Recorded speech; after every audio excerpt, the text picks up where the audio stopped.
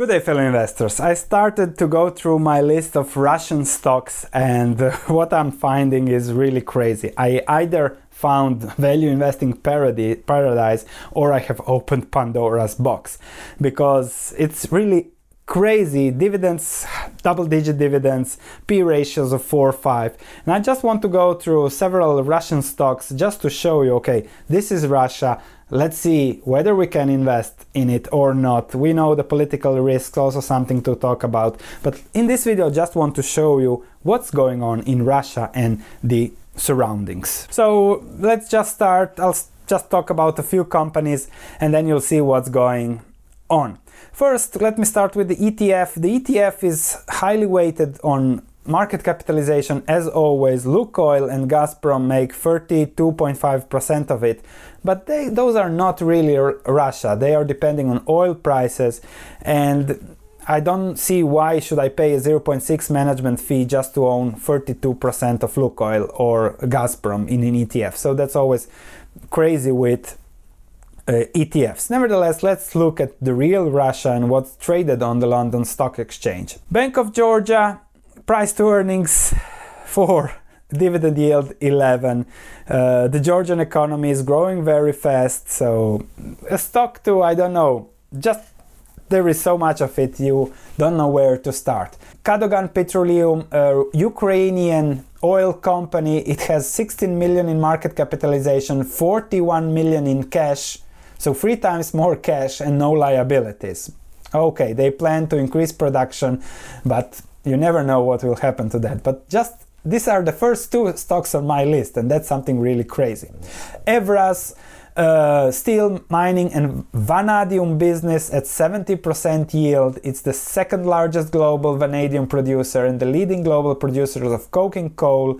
The owner is a certain Roman Abramovich, so if you are a Chelsea fan, you might want to buy this. Look at this. Okay, forward PE is a little bit lower. They have been paying dividends over time. The last one was really big, buybacks, and lowering net debt. So, okay, if you want to invest with Abramovich, you can. And if you are a vanadium bull, in 3 years there will be probably a sufficit, so be aware of that before investing in junior miners, but they are taking advantage of that as they are the second largest producer. Ferrexpo, a small Ukrainian iron mining company producing pellets with a competitive cost base, lower dividend, but still very low price to earnings. Actually, the cash flow is always positive there, which is interesting. Another Ukrainian oil producer not doing that great. So, okay, something is not doing that great, thankfully. Then we have Kaz Minerals, is a long stock. Kaz Minerals is a Kazakhstani pure copper play and a very long-term one, as it recently acquired the Baimskaya project in Russia. If the following happens, which is a supply gap with copper, then this stock will do very, very well. However, I think my valuation when I analyzed copper stocks was 50% below the current prices. Then we have Kazira Global, okay, a Tantalite, 5 million market cap, Tantalite miner in Africa. Just interesting what you find when you do this kind of research. Petropavlovsk, this is something went wrong with this stock, probably worked well while gold prices were much higher. They are still producing 400 ounces per year. They expect to produce 500 from 2019. They have been investing, so it's interesting to see. And all of these stocks, a lot of them are to be really digged deep into, to see, okay, what are the risks and what are the rewards. They even owned 31% of an iron company listed in Hong Kong that is about to go bust, I think. Then on developers, it's really interesting here. Let's go into low price earnings ratios of 2, price to book of 0.24, really small market capitalization, but it is a leveraged developer and mall owner in Moscow, with debt mostly in rubles. Polymetal, a higher cost Russian miner just on my list. Then Acron, a constantly profitable fertilizer company. Again, cash flows are always there, always positive, so very interesting to see.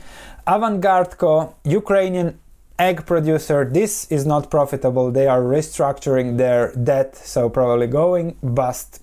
But very interesting businesses. Then Etalon Group, another developer, this time also focused on St. Petersburg, but also in Moscow. Forward dividend yield 11%.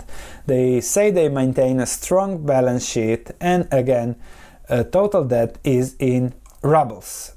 Other stocks, Federal Grid, 10% dividend yield, P ratio of 2. We have Gazprom. Just look at the natural resources there. They are higher, 50% higher than all the big players in the industry. So it's really crazy what Russia offers. I'll stop here because I can just go on, and as I go down my list I constantly find new and new things. But there are several things when it comes to investing in Russia. Is it value? Is it great businesses?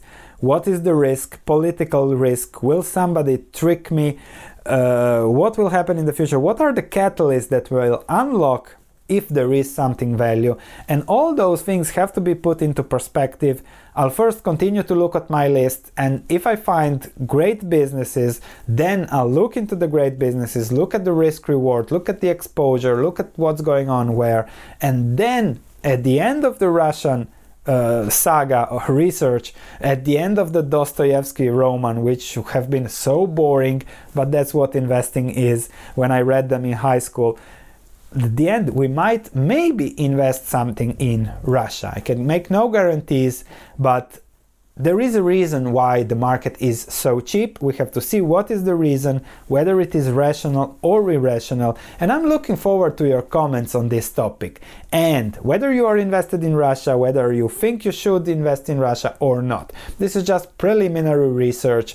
The deep part of the research comes next.